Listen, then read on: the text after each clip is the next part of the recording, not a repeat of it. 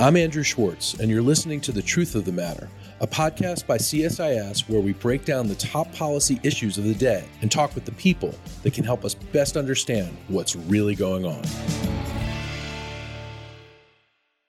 To help us get to the truth of the matter today about what now in Afghanistan, we have with us Dr. Seth Jones of CSIS, who's our Senior Vice President, head of our International Security Program. And we have a very special guest. We have Mike Vickers, who is basically an American defense and security legend.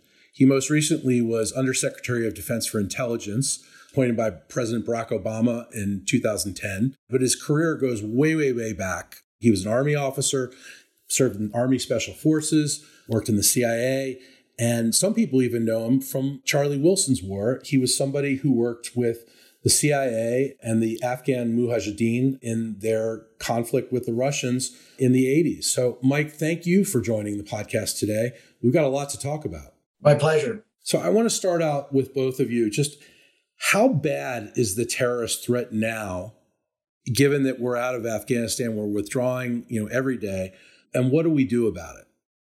So the terrorist threat is diminished in terms of catastrophic attack capability on the U.S. homeland from what it was at 9/11, and then in previous periods as Al-Qaeda reconstituted in the federally administered tribal areas of Pakistan and then ISIS in Syria. But it's still a global threat. The global jihadists are spread all over the world in multiple theaters and countries, and their ranks are growing. Seth can talk about this, but the numbers are up. And then one of the key things we've learned in counterterrorism is whenever you give global jihadist groups any sanctuary for any period of time, the threat really rises. And so there's that danger ahead as well. Seth? If you go on the numbers from some of the recent UN Security Council reports on Afghanistan, including the June 2021 assessment, before the Taliban overthrow of the Afghan government, there were about 10,000 or so fighters, terrorists, foreign terrorists, including Al-Qaeda, some on the Islamic State Khorasan province, some of the anti-Indian groups, the Tehrik-i-Taliban Pakistan. And when you add to that the number of individuals that have been now released from prisons in Kabul and in Kandahar and up at Bagram, we have added several thousand to that, increasing 25, 30, 40%. So I think the terrorism situation, as Mike appropriately noted, was under control in the sense that we haven't seen a lot of active plotting against the U.S. or the U.S. homeland coming from Afghanistan. But the challenge is the U.S. now has withdrawn or is withdrawing. The pressure against these groups with an increase with the prison releases, the pressure is going to be, there's going to be almost no pressure, at least in the foreseeable future. And if you look at a lot of the jihadist chat rooms over the past week or so, there's been a lot of activity and senior level jihadists now trying to reorient the focus away from primarily Syria, not that there's entirely a one-to-one trade-off, but away from just Syria and towards Afghanistan. Now, there are some challenges in getting to Afghanistan, especially if you're coming from Africa and some areas of the Middle East, but a big focus on Afghanistan as the big win now for jihadists.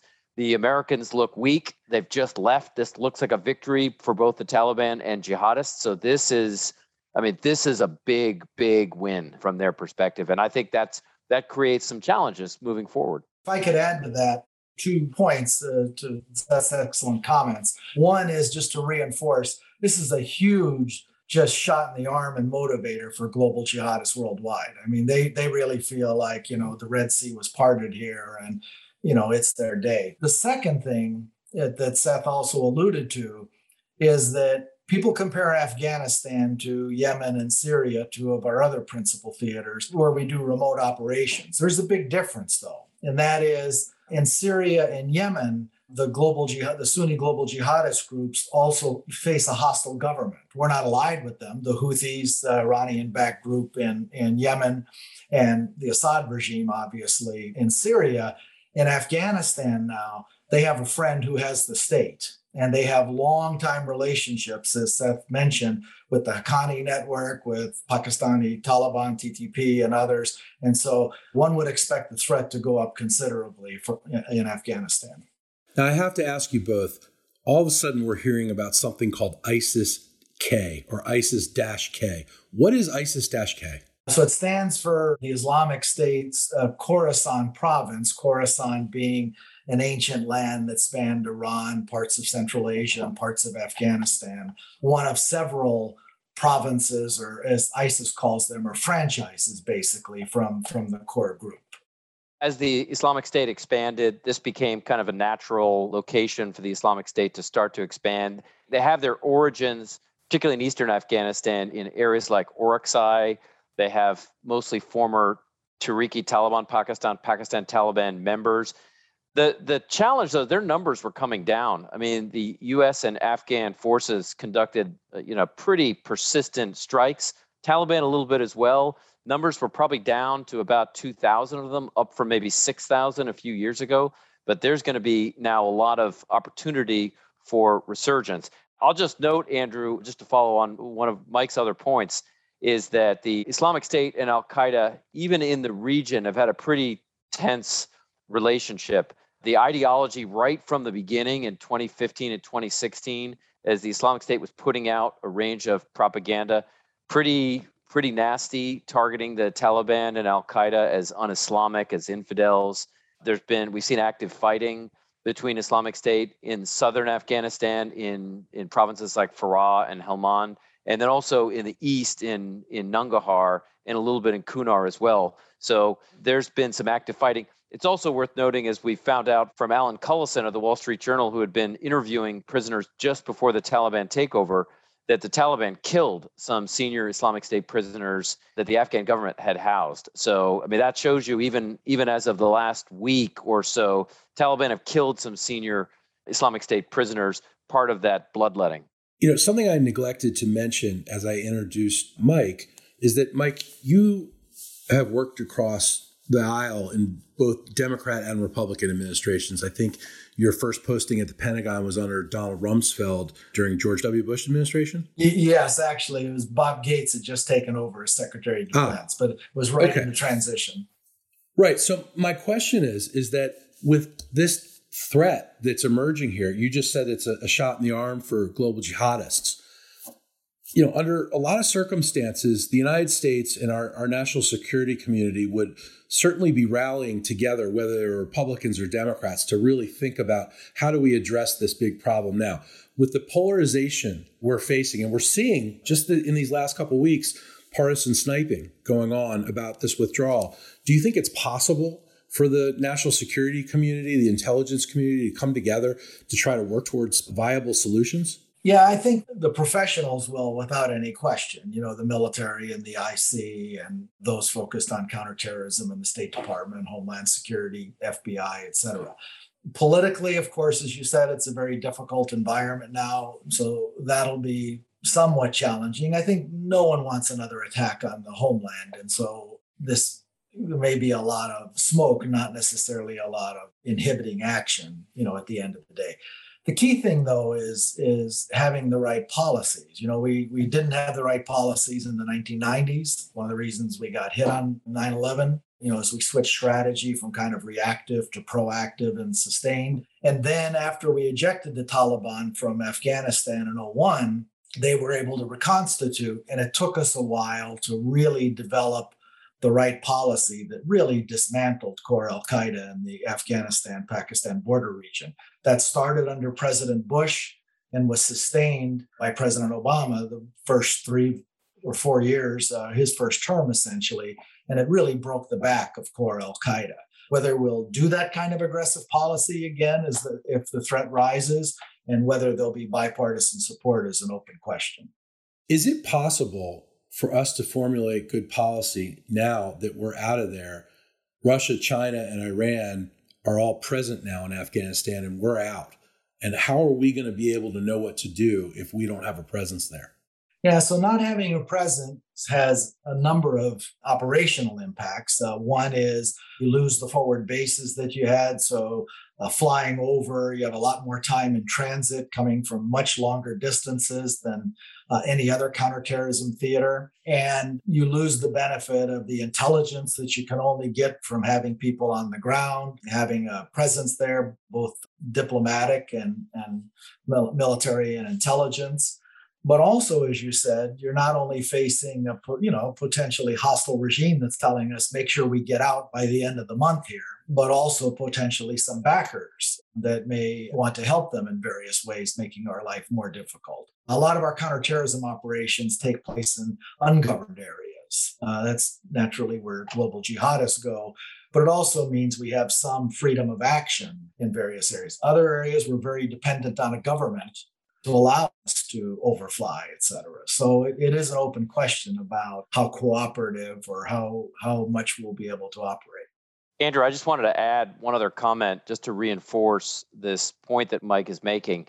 And that is, if you look at some of even the more successful counterterrorism campaigns over the past few years, the U.S. has had forces in Somalia, and it's also had the ability to station aircrafts, including MQ-9s, very close in and around Djibouti. So that's a pretty short distance. Same thing on the Yemen side.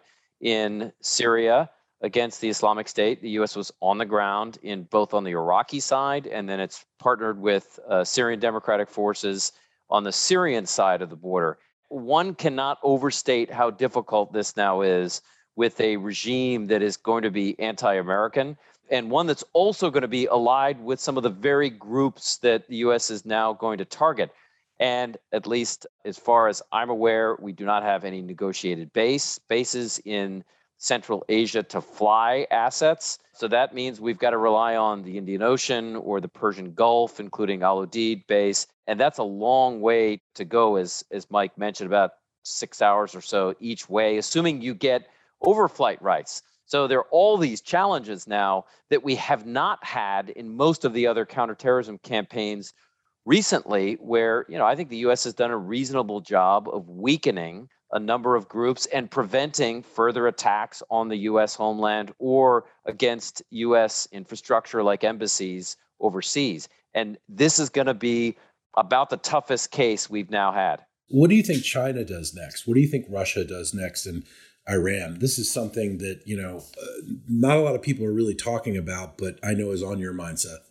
I don't entirely know what all these countries are going to do mid to long term, but I think we've already seen the expansion of Islamic Revolutionary Guards Quds Force activity in western and parts of central and northern Afghanistan. They've been active anyway over the past couple of years and decades for that matter. But the current head of the IRGC Quds Force in part cut his teeth in the Afghan theater and had worked both counter-drug operations with Qasem Soleimani, but it also has a long history of working in Afghanistan. So this is kind of the backyard of the IRGC Quds Force. So if you look at now where the Iranians are active on the clandestine side, still have a relationship with Hezbollah in Lebanon. Then they have managed to develop relations during the campaign against rebel groups in Syria. So they're active on the ground in Syria. Then obviously the Hashd al-Shaabi and some of the Shia groups in Iraq. Then Iran itself, now an expansion of activity in Afghanistan. So I think for the Iranians, this is an expansion of their clandestine capabilities. The Russians have been active anyway. We know that from some GRU assistance to the Taliban, some of which became public last year. Russians probably have to be careful.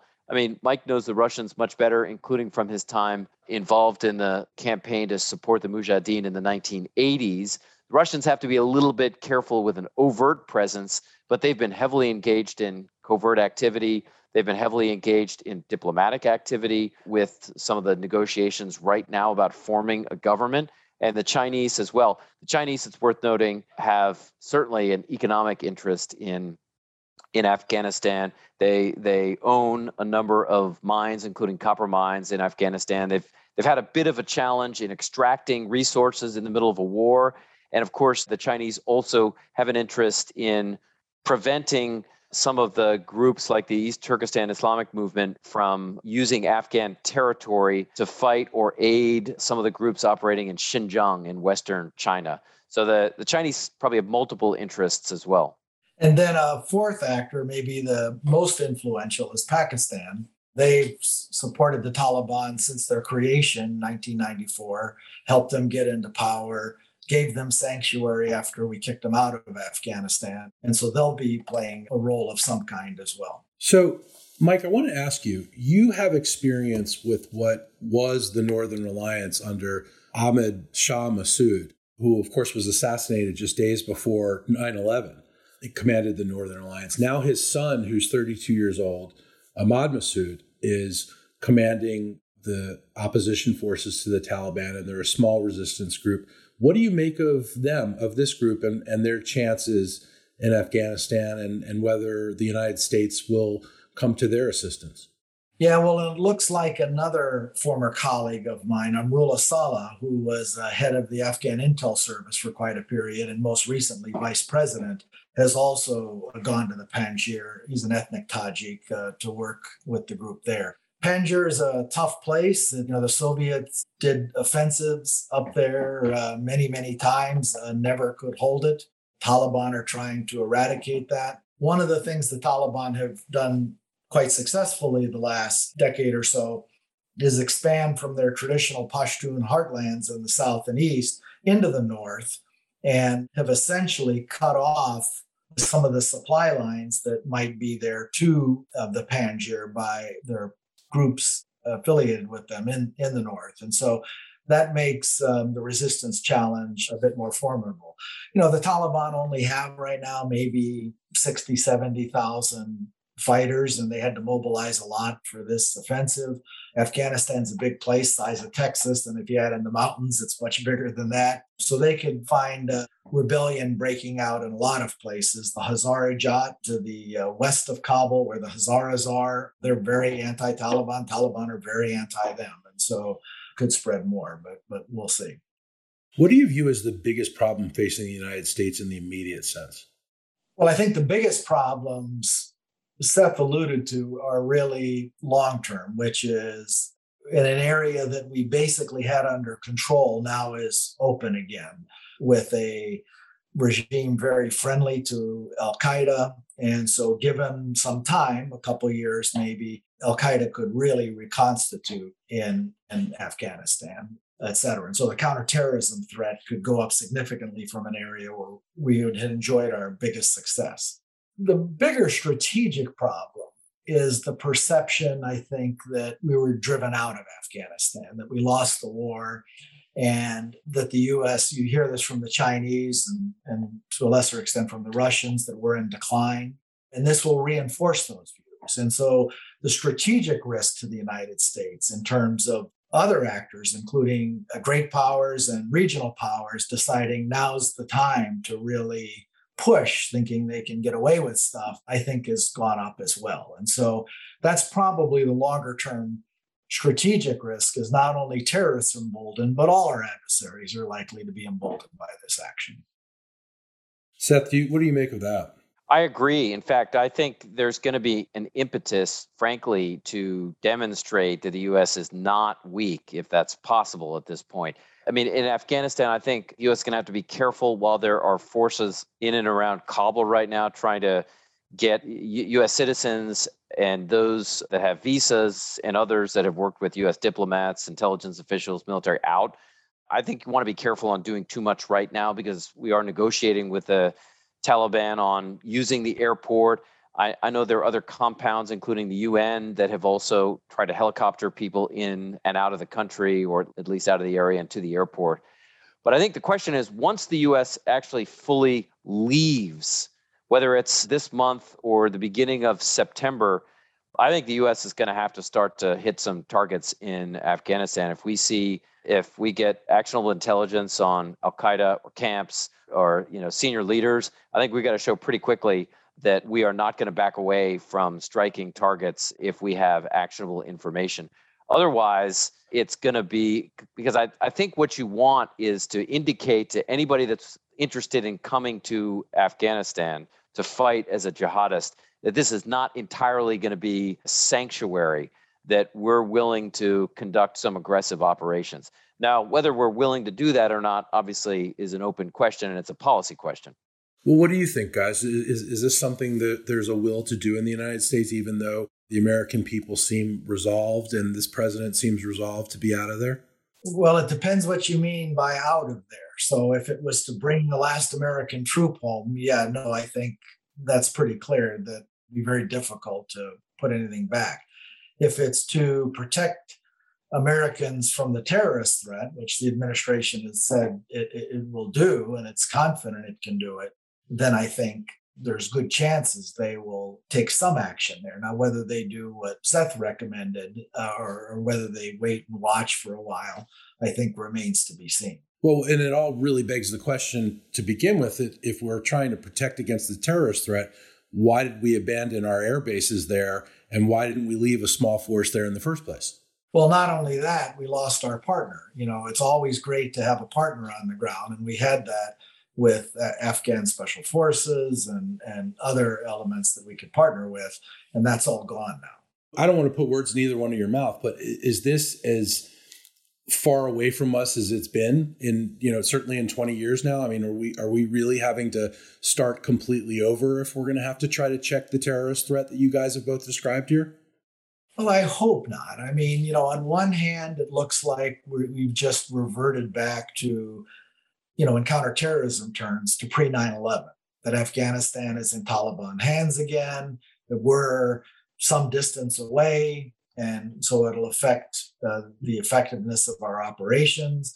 And then it's policy choices about how much we actually do. We didn't do very much in the 1990s. We launched a few cruise missile strikes after our embassies were bombed, and that was about it.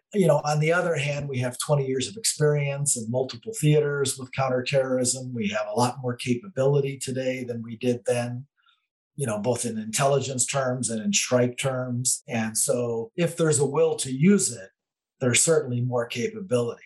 I would not have preferred this situation by far. I mean, I would still rather have a partner in country, intelligence in country, bases in country. It's not preferred to do this from remote distances. You're always sacrificing something to do that. Seth? This will be a very difficult campaign to prosecute.